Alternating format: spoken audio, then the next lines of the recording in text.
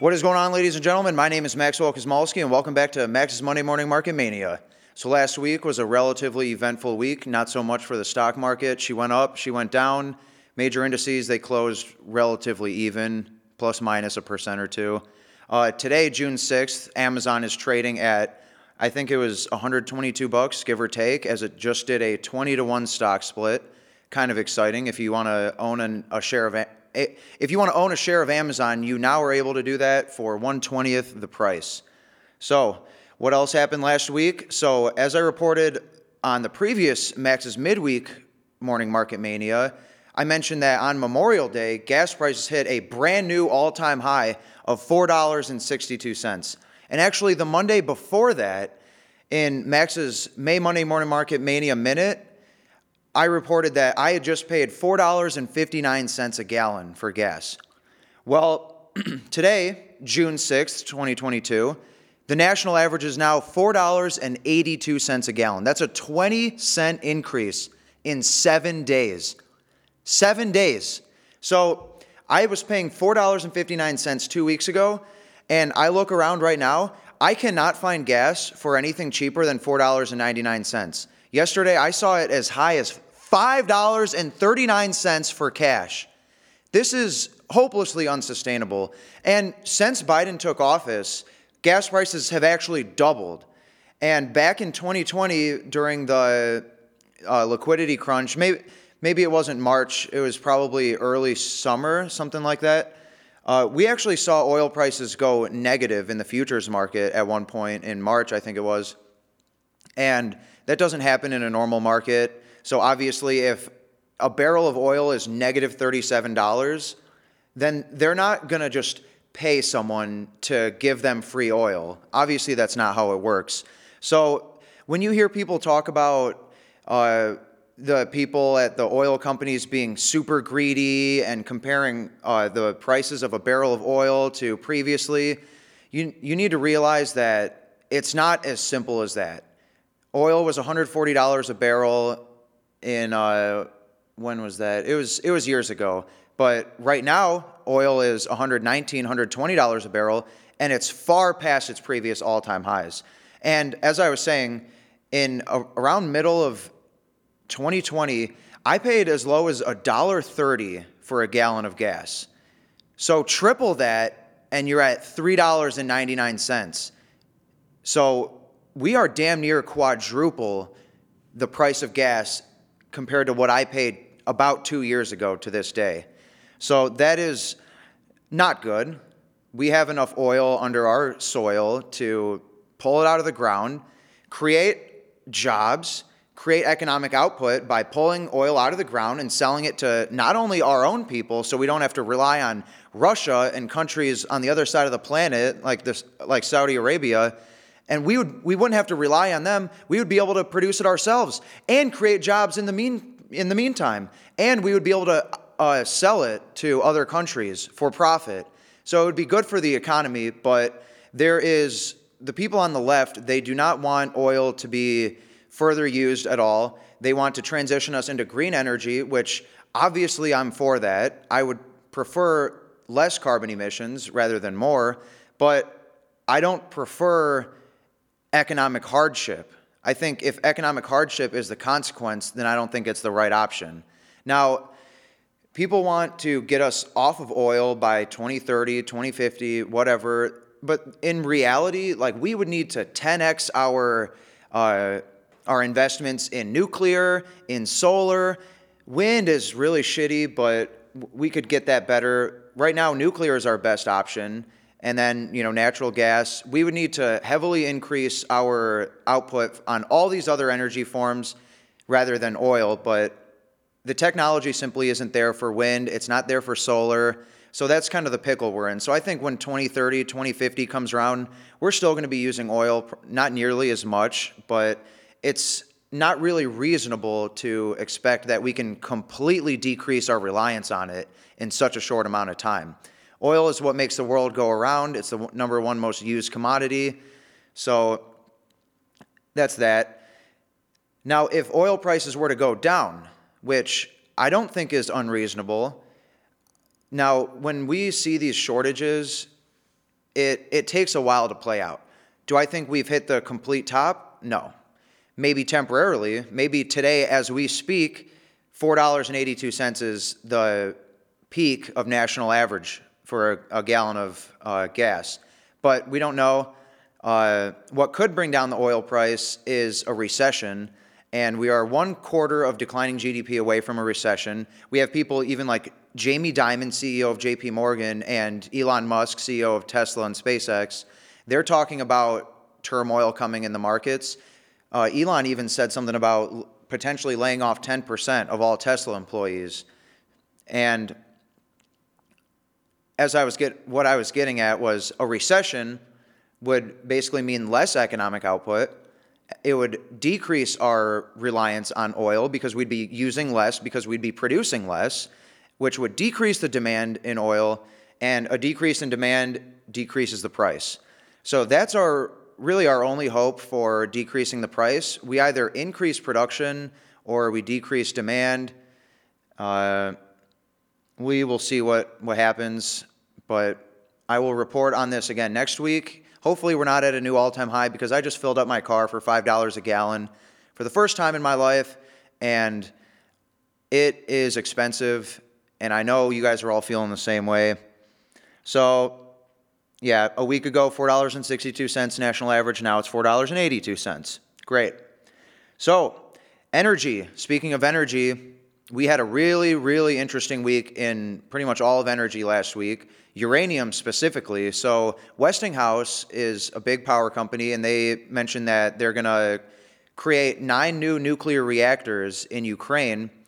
And, Europe, United States, countries all around the world, they're getting more pro-nuclear energy. We've had experiences that have turned us away from nuclear energy, like Fukushima, which was a nuclear disaster in 2010 or 11. Chernobyl, 3 Mile Island. We've seen disasters like that, which gets everyone all scared of nuclear energy, but the technology is safe and reliable, and I think it is a way of the future for us and our energy, because we can create baseload energy, baseload electricity, with zero carbon emissions. Now, who doesn't want that? And the nuclear waste, it doesn't destroy the environment. You put in 55-gallon drums, and you seal it in concrete. You put it in a warehouse. It doesn't even take up that much space. So I'm insanely bullish on uranium, and the narrative is getting out there, and more people are investing in uranium. And last week, on Thursday actually, we saw a crazy day for uranium. And the market is so small, it doesn't take much capital for it to just absolutely move.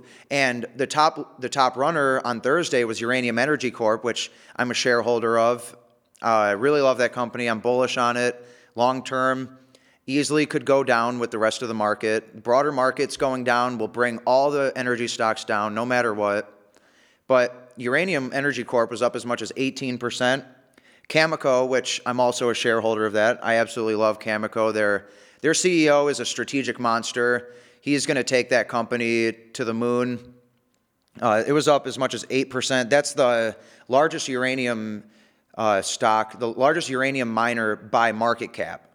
And I think it's $12 billion market cap, give or take. LEU, which is Centrus Energy, they are a United States-based enricher for uranium, which there's multiple processes for uranium. You pull it out, or you find it, you pull it out of the ground, you refine it, you enrich it, you get it ready to use at a nuclear reactor to convert into electricity. And LEU, that stock was up 15%. That's a really small company, so it doesn't take much to move the price. And NextGen Energy, which I'm also a shareholder of, also bullish on that company. That was up as much as 9%. And that one's a fairly big one at about a $2.5, maybe $3 billion market cap. Haven't checked in a while. But right now, there are some very interesting developments in the uranium market. I've mentioned this before. The Sprott Physical Uranium Trust, SPUT, I'll refer to that as SPUT. It's an investment vehicle. It's very similar to like a gold trust. So I talk about the manipulation in the gold markets, how there's way more paper contracts for ownership of the metal than there is of the metal. So 10 people on paper own the same ounce of metal, for example. But with the Sprott investment vehicles, that is not the case. For every single paper owner, they have the actual ounces backing it, and they do regular audits to prove that. So basically, they have a gold trust. You put your money into it, and you own gold, basically, on paper. Now, if shit hits the fan, that gold is miles away. It's in Vancouver, actually. So if you don't hold it, you don't own it. Some people make that argument. But I'm just saying this to get you guys to understand how it works. They do that for silver, they do it for platinum, palladium, etc. But recently, last year, they introduced a physical uranium trust, which pulls physical uranium out of the spot market where it's actively traded, mostly by energy companies and whatnot. And they've been pulling uranium off of the spot market. And actually, in 9 months since their inception, they have accumulated enough uranium where their assets under management are $2.83 billion. And that's not even the best parts, because the uranium market is so small that it doesn't take much money to move it. And the SPUT investment vehicle, it's only on the TSX, the Toronto Stock Exchange, where there is not nearly as much money as the New York Stock Exchange. So when SPUT gets listed on the New York Stock Exchange, which I've heard the founders or the executives at Sprott, Rick Rule, he has talked about how obviously it's not a guarantee, but they're trying to get it listed on the New York Stock Exchange right now. And they have thrown out some dates like Q2 or Q3 of this year, 2022. So if institutional money has an actual place to go, then it is going to be, as Rick Rule says, it's going to be like siphoning water out of the Hoover Dam through a garden hose. There simply is not going to be enough places to put all that money. So in my opinion, I think when that happens, it's going to boost the spot price. It's going to incentivize more production, as we need more production for uranium, because we're guaranteed a shortage if we don't produce more at the current prices. So if that comes this year, which I think it will, then it'll create some booming opportunities to invest in uranium. And also, there is a uranium index, URA, which it's a diversified basket of uranium holdings. It has companies like Paladin in there, which Paladin is famous for going from a penny to $15 during the previous bull market. I believe those years were 2004 to 2008, 2003 to 2007, something like that. Cameco is in there, Denison Mines, Uranium Energy Corp. I don't know the others, but there's a whole wide variety of stocks in that index, and it's a much safer way to, rather than researching all these companies, figuring out the management, seeing what their exploration projects, their drilling projects, their production, how many pounds they have in the ground, what are their costs. You can invest in a broad spectrum of uranium miners. And an equivalent of that is UROY, UROY.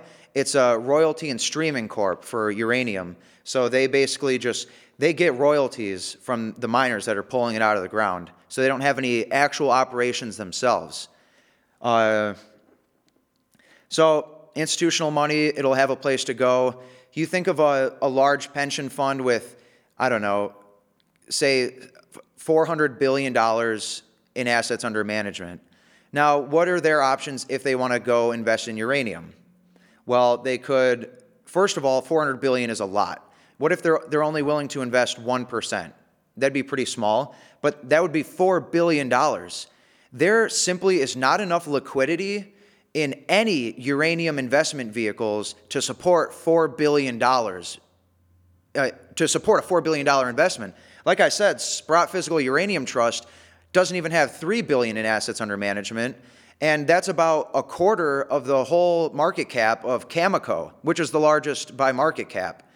So this will increase investment demand. It'll make it more easily accessible, and I think it'll boost the spot price. And I think we'll be able to get some fantastic gains investing in these uranium miners. And obviously, this is not financial advice. Do your own due diligence. Do not rely on me for investment information. Don't do what I do, because I don't always make money. Sometimes I do horrible in the markets, and that's okay. I'm 23. I simply want to get really good in the next 10 years. And then even in the next 10 years, I'll still have 5, 6 decades before I retire. I'm planning on utilizing compound interest over the course of decades of dollar cost averaging my way into the markets, and that will be my retirement.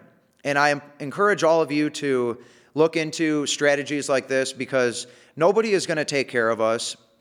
Maybe you have someone in your family that'll take care of you. That's nice. But having sovereignty and independence is important.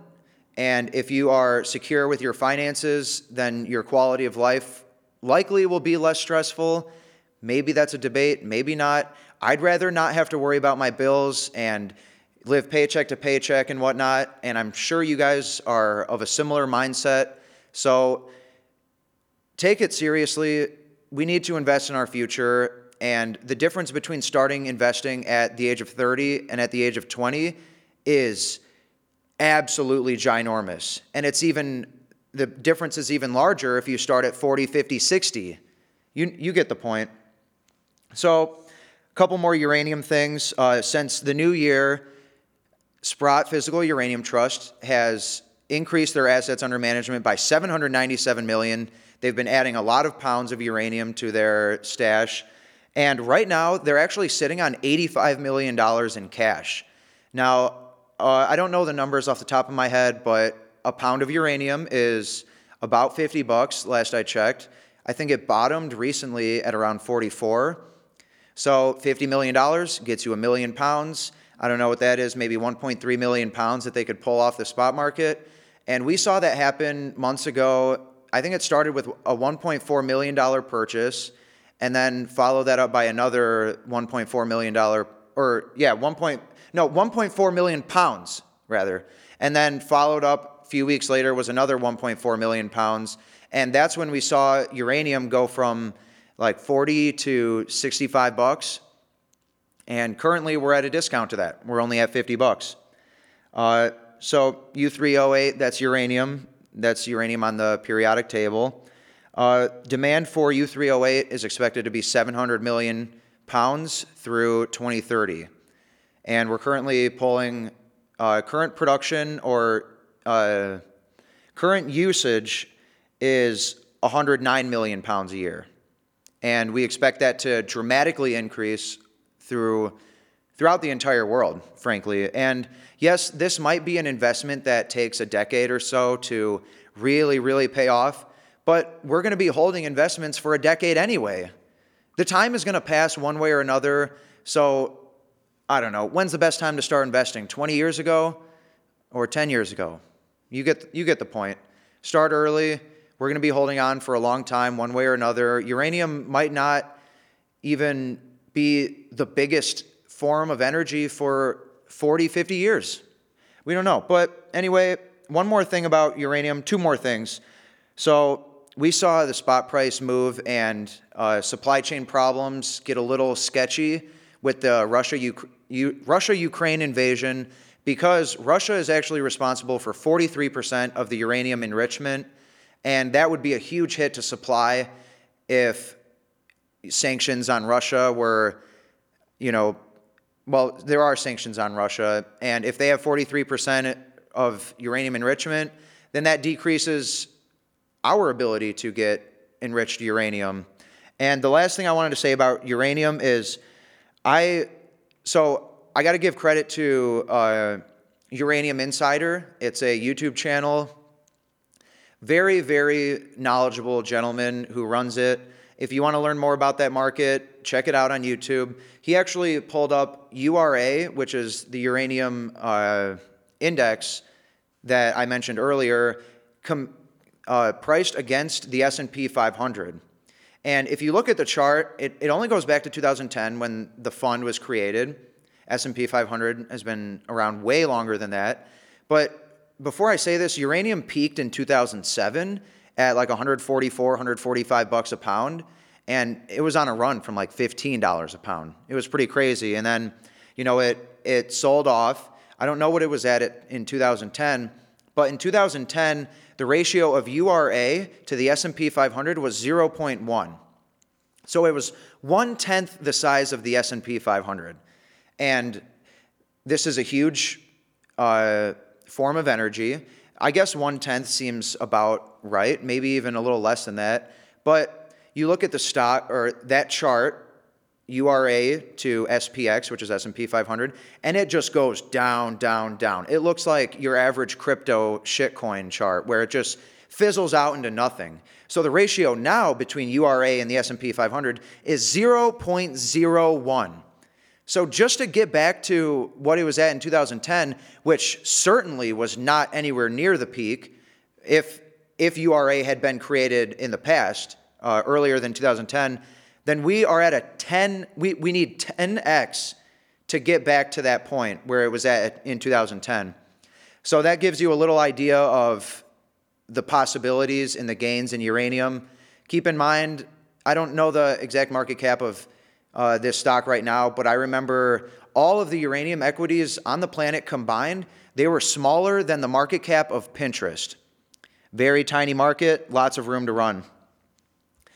I watched something else that was pretty interesting, an interview with Danielle DiMartino Booth, and it was on YouTube, Palisades Gold Radio. She was at the Federal Reserve for 9 years, and she was an insider. She knows a hell of a lot more than I do, a hell of a lot more than most people, and it was a very interesting video. It kind of gave me some insight on what the Federal Reserve can do right now and how they're in a pickle right now. They need to be responsible and raise rates and perform quantitative tightening, which is getting rid of the assets on their balance sheet, and it basically just destroys money, which is deflationary. And the stock market has already demonstrated it does not like that one bit, not one bit at all.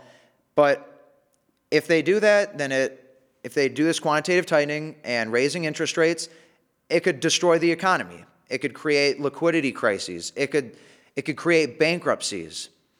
And the other option is for them to perform quantitative easing, print money, inject it into the economy, which we know it helps the 1% and damages the 99%. So they are stuck between a rock and a hard place. I encourage you guys to check out that recent video. It's from like 10, 11, 12 days ago, but it's still very new, useful information.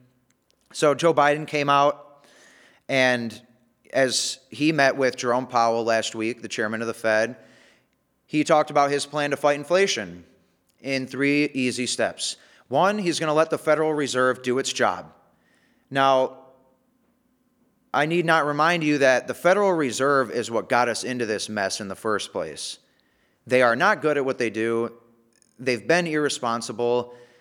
Now, we will see what they do now, but he's going to give the Federal Reserve some space to do its job. And then 2, he's going to lower costs, whatever that means. I didn't really see any good explanation for what that means. Might just be a good talking point, something to just appeal to his crowd. Oh, I'm the good politician. I'm the good president. I'm going to lower costs because I care. Yeah, you haven't done a good job at that, sir. And the third part of his plan was to decrease the deficit by increasing taxes. Now, if you increase taxes, then it cuts into the business's bottom line. Do you think all these businesses are going to just stand by and take a pay cut? No. It hasn't happened. That's not how it worked in the past. That's probably not how it'll work in the future. What will happen if you decrease their bottom line, decrease their profits? They'll just raise prices, as they have been doing the last 12 and 24 months. They will just simply do that, and they'll pass the gain in price onto the consumer, which is you and I. So I'm not satisfied with Joe Biden's plan. I haven't really been that satisfied with anything that he's done. But who knows? Maybe he'll come in clutch, but probably not. Another interesting statistic I wanted to bring up, 36% of individuals making $250,000 a year are living paycheck to paycheck. This is a good example of the fact that financial literacy is not inherited with money. We see lottery winners go broke because they don't know how to manage money. Now, when someone goes from making $50K a year to $100K a year, they shouldn't just double their spending. It's not wise at all. You're just going to be living paycheck to paycheck again.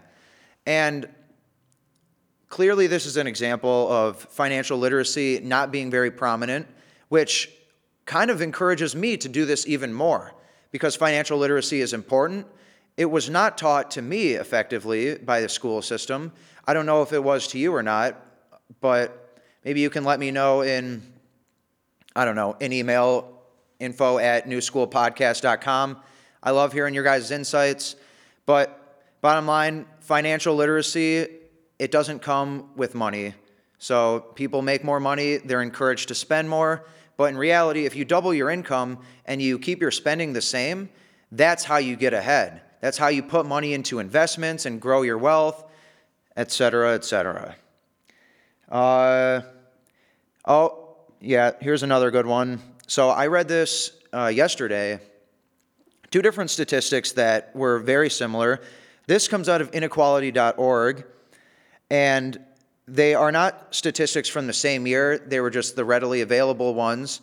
So they took the bottom 50% of the population, their wealth, put a number to it, and that number was from 2016, and they took a number from 2019 of the 3 wealthiest people on the planet, and they compared those numbers.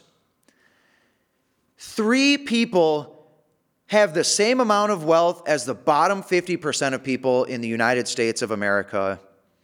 That is the doing of the Federal Reserve. That is the doing of printing currency, injecting it into the economy, buying up assets, inflating asset prices so that people like Jeff Bezos and Elon Musk and Bill Gates and Warren Buffett, they have unrealized capital gains of tens, sometimes hundreds of billions of dollars. Another statistic comparable to that, Forbes reported on this in 2020. I've seen this in the past, but I whipped it out because it's very similar to this one. The top 1% wealthiest individuals in the United States, they own 15 times the wealth of the bottom 50%, bottom 50%. How fucked up is that?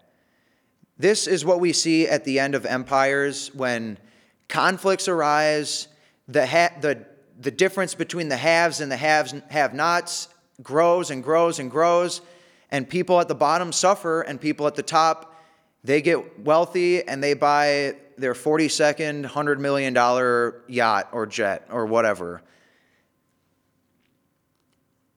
I feel as though that's some interesting stuff to think about. Again, why I do this because I don't have enough faith in the financial or in the education system to educate us properly on finances. Investing a portion of your income, whether it's every week, every month, it's incredibly important so that we can gain financial security at some point in our lives. And the slowest but surest way to financial freedom is dollar cost averaging your way into index funds for decades in a row. At least that was the case the last 40, 50, 60 years. I don't know if it'll be the case from here on, but I know we need to invest or we need to provide a hell of a lot of value to this world, therefore earning a hell of a lot more dollars. So that is a recap of the markets. Next week I'll probably report that oil went up again, but I'm Max Kosmalski. It's June 6th, 2022. Thank you for tuning in to Max's Monday Morning Market Mania. Till next time.